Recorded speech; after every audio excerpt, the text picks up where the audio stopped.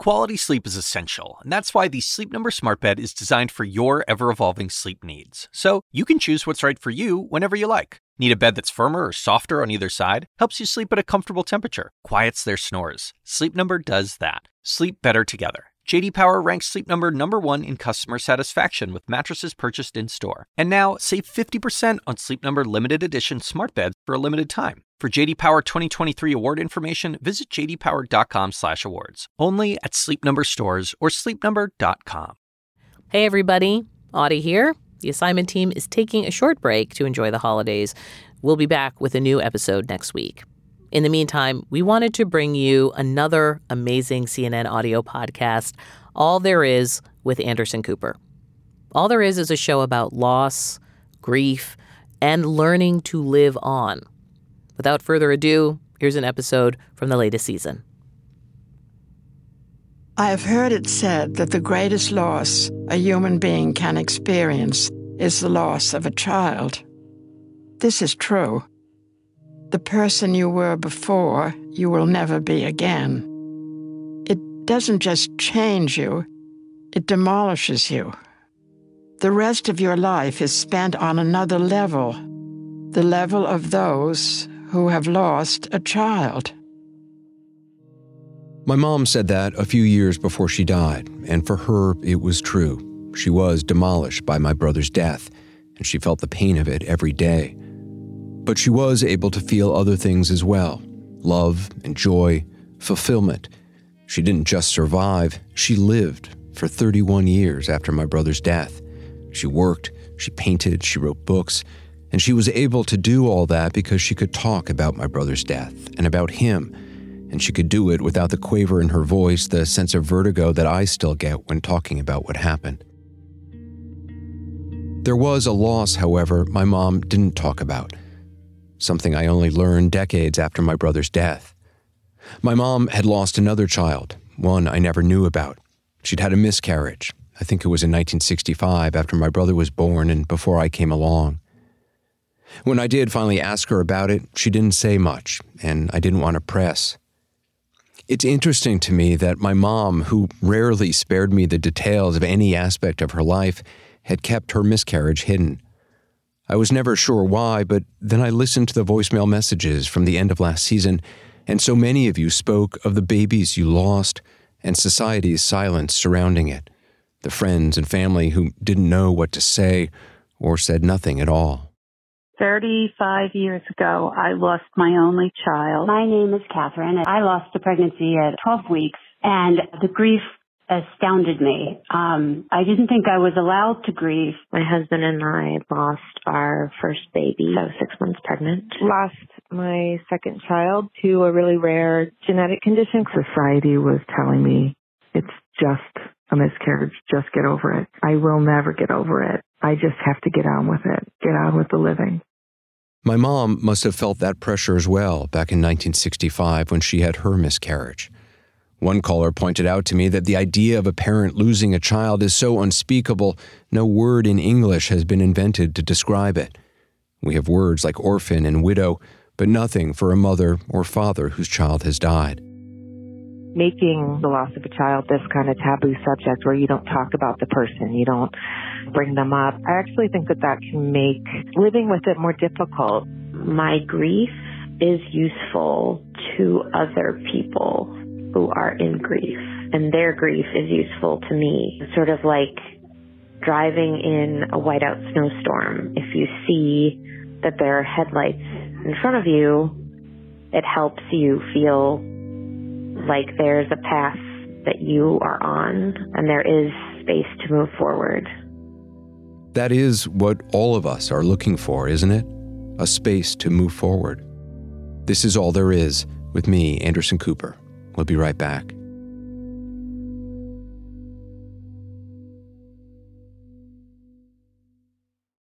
This podcast is supported by Sleep Number.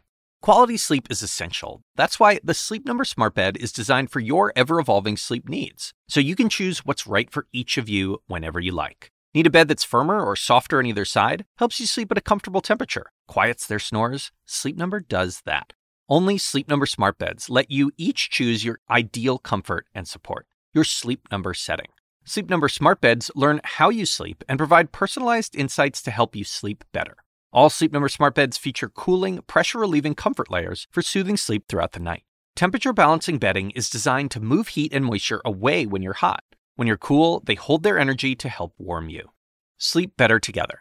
J.D. Power ranks Sleep Number number 1 in customer satisfaction with mattresses purchased in-store. And now, save 50% on Sleep Number limited edition smart beds for a limited time. For J.D. Power 2023 award information, visit jdpower.com/awards. Only at Sleep Number stores or sleepnumber.com. Apollo, the god of music, was also the god of medicine, right? So there's been a long time link between music and sound and health. That is my favorite fact of the month. That Apollo, the god of music, was also the god of medicine. I'm Meghna Chakrabarti. Let's explore the world we're living in every weekday with On Point from WBUR, Boston's NPR. Find and follow On Point wherever you get your podcasts. Welcome back to All There Is. My guest for this episode is Katie Tallman. She lives in Texas and left me a voicemail last year about her daughter Everly. I'm going to play part of that message now and then talk with her. I lost my daughter Everly a few years ago. I was pregnant with her, and I found out that it was very likely that she wasn't going to make it. I had a choice, and I chose to roll the dice. She was my first baby, and I wanted her really bad. Everly was stillborn, but throughout the pregnancy, I'd prepared myself as much as possible. But what I learned is that nothing, absolutely nothing, could prepare me to deliver a stillborn baby. To holding a baby that comes out and didn't cry. I couldn't have been prepared for how loud the silence was in that room. Nothing could have prepared me for the overwhelming feeling like I needed to run somehow to the other side of the world to go find her. That was just a year ago or more that you left that message. Do you feel different than that person today? I do and I don't. Because as you know, it's not a linear thing.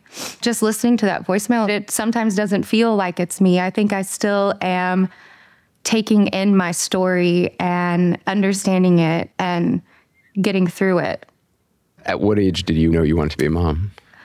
I remember in 4th grade, our teacher asking what we wanted to be when we grow up, and I said a mom. And I remember people laughed at me. But it's what I always wanted. It is my heart's desire to bring children into this world. And I've always wanted a little girl. And I was 28 years old when I got pregnant. We were pregnant with twins. And there was baby A and baby B. And they just named them just off of location in the womb. And then at 9 weeks, we found out that baby B had died. My miscarriage is called vanishing twin syndrome, where your body absorbs it. So I had no cramping, I had no bleeding. It's just, I was told one day I was having twins, and I was told another day I wasn't. And then a few weeks later, 12 weeks, we went to see the maternal fetal medicine specialist. And I had no idea what was about to happen. The sonographer got really quiet. They found fluid behind her neck. Instantly, the mood in the room changed. The air changed. They took the sample from my placenta and tested it, and they let me know that my baby had Turner syndrome. Her second X chromosome was missing, and I would likely miscarry. Most babies that are diagnosed with Turner syndrome die within the first trimester. And so I expected that. Everly made it a lot longer. She made it until she was 23 weeks and 3 days. What was your decision-making process when you heard the news? There's a 1% survival rate for babies with Turner syndrome. I started to try to rationalize in my head that, well, maybe the statistics are wrong. I chose to keep going. I wanted to see it through, but it was really hard. Every single appointment, her swelling increased, and it was impacting her organs. She wasn't doing what a baby is supposed to do, like grow. I I never got to feel her because she couldn't move. Her kicks weren't strong enough for me to feel her. You and your husband bought a Doppler machine so you could hear her heartbeat. Yes, that's the best thing we did. We started doing it every single day as a good morning and a good night. This is the sound they heard. It's Everly, her heart beating. I have every single one recorded. I have them all. And I have the last one too. We were really lucky to have that at our disposal and use it all the time. Is that how you learned that her heart had stopped? Yeah. We had just been to our 22-week appointment, and it was devastating. This was the appointment that made me drive to cemeteries to try to find the right place for her. You actually had to go to funeral homes and cemeteries while you were carrying Everly. Yeah, I did. And I went by myself. Tyler, my husband, couldn't do it. He just couldn't do it. So I went to 3 different places because I knew that when a baby dies and you are at the hospital, before you leave, you have to know where the body's going to be sent. So I needed to research that, and I needed it to be perfect. So that was hard, talking to, the funeral directors that are trying to sell you something, and you still have a living baby inside of you, but you're looking for their home. Just awful. So when we were going to bed that night, her heart rate sounded so strong. She sounded wonderful. My husband and I were talking about how proud we were of her that night, and my husband kissed my stomach before we fell asleep, which I'm so happy he did. And when we woke up the next morning, it was St. Patrick's Day, I woke up first, and that feeling when the power goes out in your house and it just sounds different. And we just knew. I don't know how, but we just knew. And we put it on and we heard nothing. It was silent. And Tyler searched and he searched. And we knew. We just needed to go to labor and delivery. And that's when I met Carol. She is a nurse that specializes in bereavement. And she tried, and again, it was silent. And we could see her, but there was no heartbeat. The worst words ever. There was no heartbeat.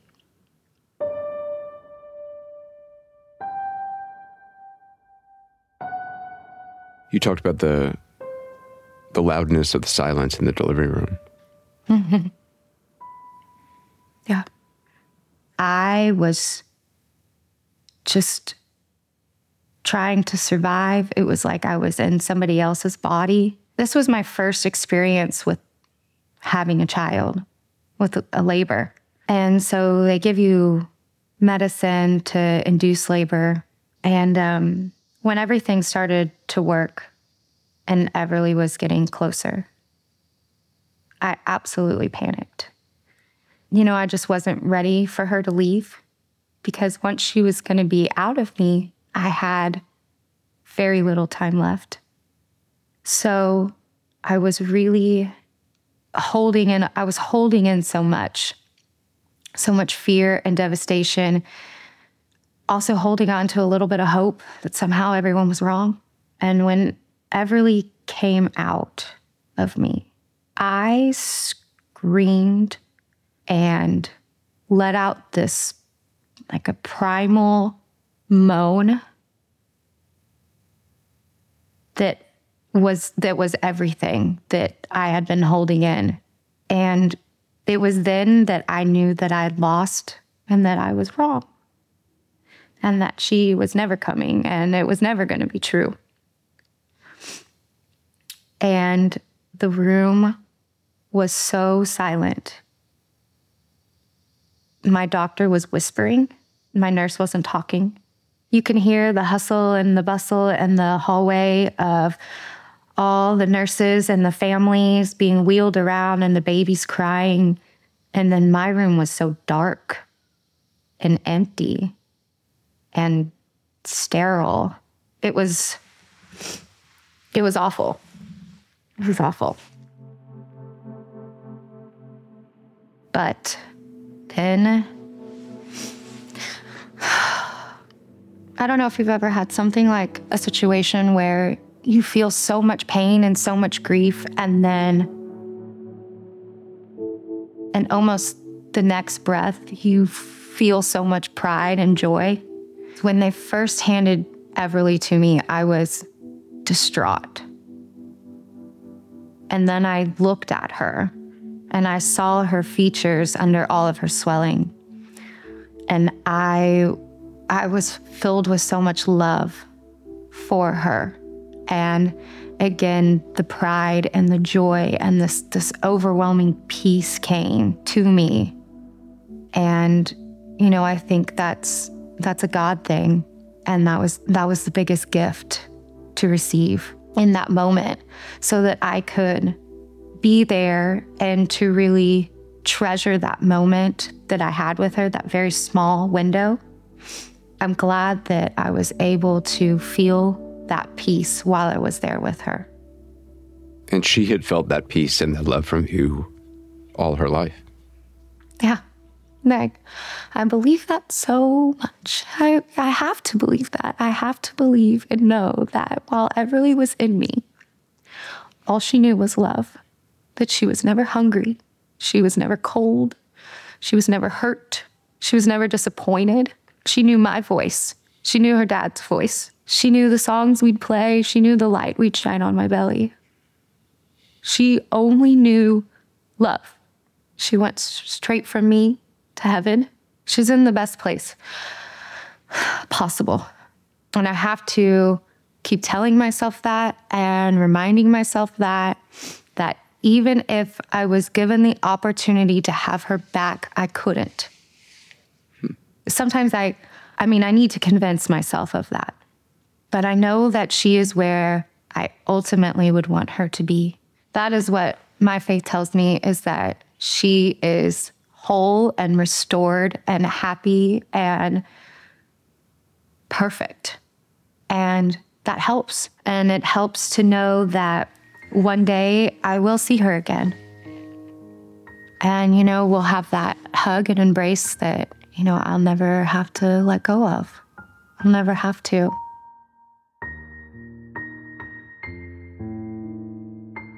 How long did you stay in the hospital after the birth?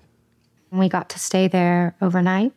Our hospital had what's called a cuddle cot, and it's a temperature-controlled cot so that when you're not holding the baby, you can put the baby down to slow down the deterioration. It's a beautiful and heartbreaking thing to have. So the cuddle cot is for babies born stillborn? Yeah, it's for dead babies. So you spent the night with Everly? I got to spend the night with her, holding her, and I rocked her, and I sang to her. I sang, "You Are My Sunshine," and I read her verses, and I kissed her and kissed her and kissed her and kissed her.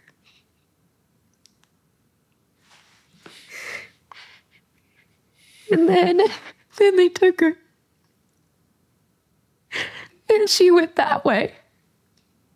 And then I went the other way. And I just don't know how I did it, just like run after her. They gave me a box and it had stupid pamphlets in it. And on one of my discharge papers, it said, "Stop taking your prenatal vitamin." It's so messed up. And so she went down the hall to the right, and I was wheeled out to the left. And I regret a little bit not spending more time with her. And I regret not running after her. And just telling the person, "No, you are not taking her and she is mine." But, oh God. But I knew that I couldn't take her home. I knew I couldn't do that. Just as Katie said that nothing could have prepared her to deliver a stillborn baby, she also was not prepared for some of the responses to Everly's death by others in her life.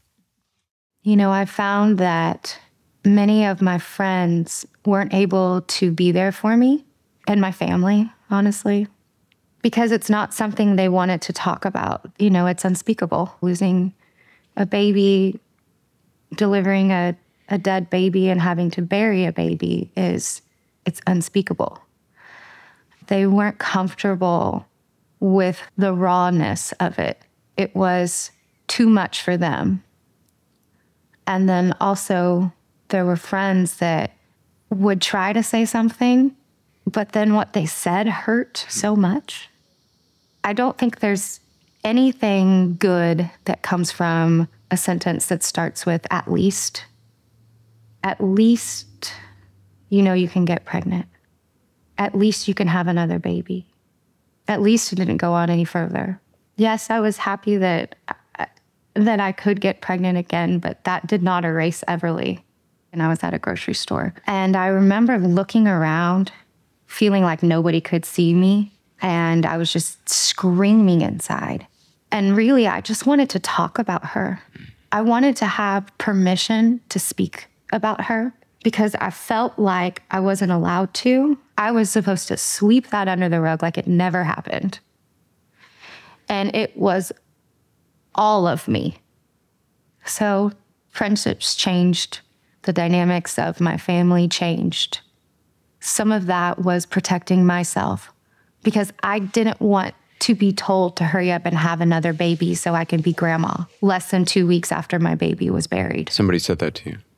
Yeah, with a smile on their face. Hurry up and have another baby so I can be grandma. Really, all I wanted to do was just be around people that got it, that had been to that depth, that pain, and that figured out how to claw their way out of it and survived. That's what I wanted. And things got dark. Things got pretty dark at times. I wanted to kill myself. Mm-hmm. And I almost did it whenever I was driving. I was going to drive off the road.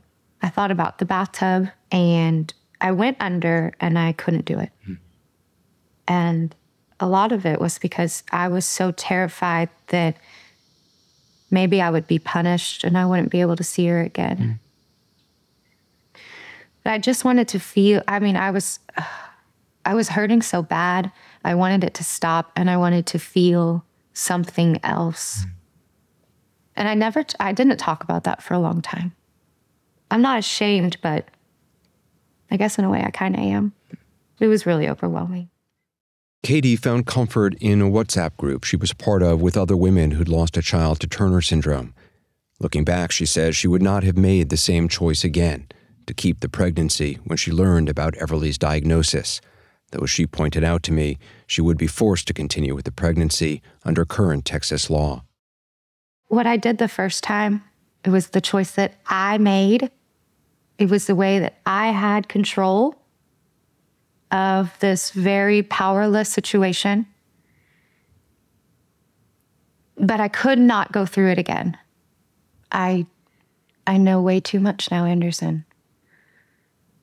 I would need to have a lot of evidence from my doctors that this wasn't going to play out in my favor, but I would absolutely find a way to close the pregnancy sooner. I can't come up with the right way to say it, but to spare myself and the baby, I couldn't do it again. Katie wanted to show me the box she was given when she left the hospital. She keeps it and everything else related to Everly in another box her mother gave her. This is a box that I have that my mom had whenever I was younger. And so in this box is all there is. This is all there is of Everly Grace Tallman. So in here I've got jewelry that people have sent me. This is a sunflower because a sunflower makes me think of baby B, and then there's an E. This is This was from her funeral. So it's got her name and it's got a Bible verse, her stats. And then if you can see, that is her footprint and her handprint over there. What's the Bible verse? It says, I praise you because I am fearfully and wonderfully made. Your works are wonderful. And I know that full well. It's from Psalms, and it's, I needed to remind myself, and it felt very comforting, and is that she was perfect. She was fearfully and wonderfully made. Even though she was very, very swollen. She was full of fluid, and she was wrapped in cellophane. She was perfect. And I've got my pregnancy tests in here. I've got it all because you can't throw it away. Yeah. I mean, I couldn't throw anything out, anything, validation from parking. I've got it. It all means something. And so this is a picture of me and Tyler holding Everly. Yeah. I was obsessed with wanting to get pregnant again. One doctor wanted me to wait a year. Another doctor 6 months. And somehow we settled on 4. And then we got pregnant with Luke. Thank you, God. And we found out that Luke was a boy, which was so bittersweet. Like in my mind, I couldn't get pregnant with a girl because what if? If I got pregnant with a girl, I'm going to lose her again. Turner syndrome is only in girls. Turner syndrome only happens to girls. But I also couldn't have a boy because then I never got my girl. You know, I kind of felt like I could right a wrong by getting pregnant with a girl. And I know that sounds weird and it doesn't sound right, but ultimately having Luke, I mean, he saved my life. He really, really did. And then we got pregnant again with Ryan, another healthy baby, and found out it was a boy. Amazing, but I really cried then because, you know, I don't know if we're going to have more kids. And it was a lifelong dream I had to be a mother to a little girl and to have that relationship. What have you learned about grief that might help others? Well, my favorite quote that helped me a lot, and you may have heard this, it's by Jamie Anderson. It says, grief I've learned is really just love.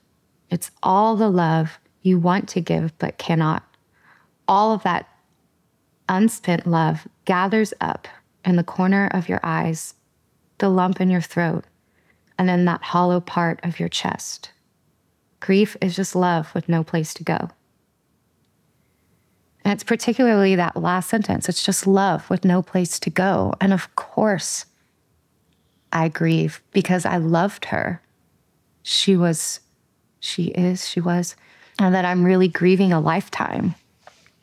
I'm grieving everything I lost, all the milestones and all the birthdays, all the seemingly insignificant things, the first days of school.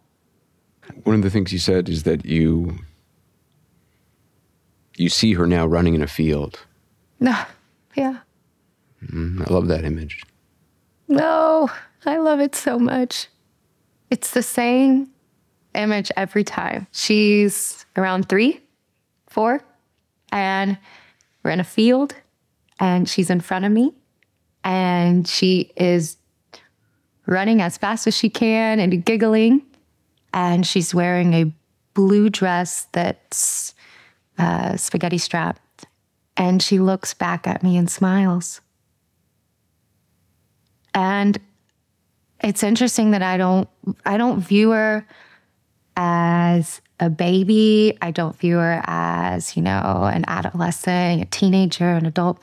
She's this 3-year-old girl running wild in a field. And just like the feeling of joy and peace that I got in the hospital room, that was a gift. This is the other one. It is huge. I can picture her as she's well. She is well. And I love it. Yeah. I don't see it that often, but like talking about it right now, I see it very clearly. She's running and she's just a little girl and she's great. And I do believe that heaven is like that. I don't think she knows that I'm gone. You know, she looks back and there I am. I'm just right there. I'm right there. And you are. You're not gone. I can't wait to hug her, you know? I can't wait to hear her voice and to hear her laugh, and because there's no sound in the image that I have. She's just running and I know she's laughing. I can't wait to hug her and to have this homecoming and to never let go. You know, to just be there and get to find out if baby B was a boy or a girl. I cannot wait. And every single day is one day closer to her. And I have to remember that. Well, Katie, thank you so much. Thank you for talking to me. Thank you for reaching out, for the podcast in general. It's amazing that you can be alone in your house and feel less alone when you're listening to something like this. And thanks for helping continue Everly's legacy. Being able to talk about her and share is such a gift for me. So thank you. That's all there is for this week. Next week, with the holidays approaching, which can be difficult for so many of us, I'll talk with Amanda Petrusic, a music writer for The New Yorker whose husband Brett died suddenly in 2022. She's now figuring out how to raise their young daughter on her own.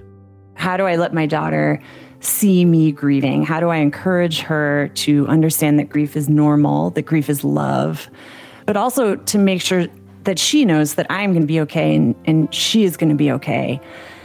I think the work of that is exhausting. That's next week on All There Is. Thanks for listening. All There Is a production of CNN Audio. The show is produced by Grace Walker and Dan Bloom. Our senior producers are Haley Thomas and Felicia Patinkin. Dan Dzula is our technical director, and Steve Lichtai is the executive producer of CNN Audio. Support from Charlie Moore, Carrie Rubin, Shimrit Shetreat, Ronnie Bettis, Alex Manasseri, Robert Mathers, John Dianora, Lainey Steinhardt, Jameis Andres, Nicole Pesaru, and Lisa Namro. Special thanks to Katie Hinman.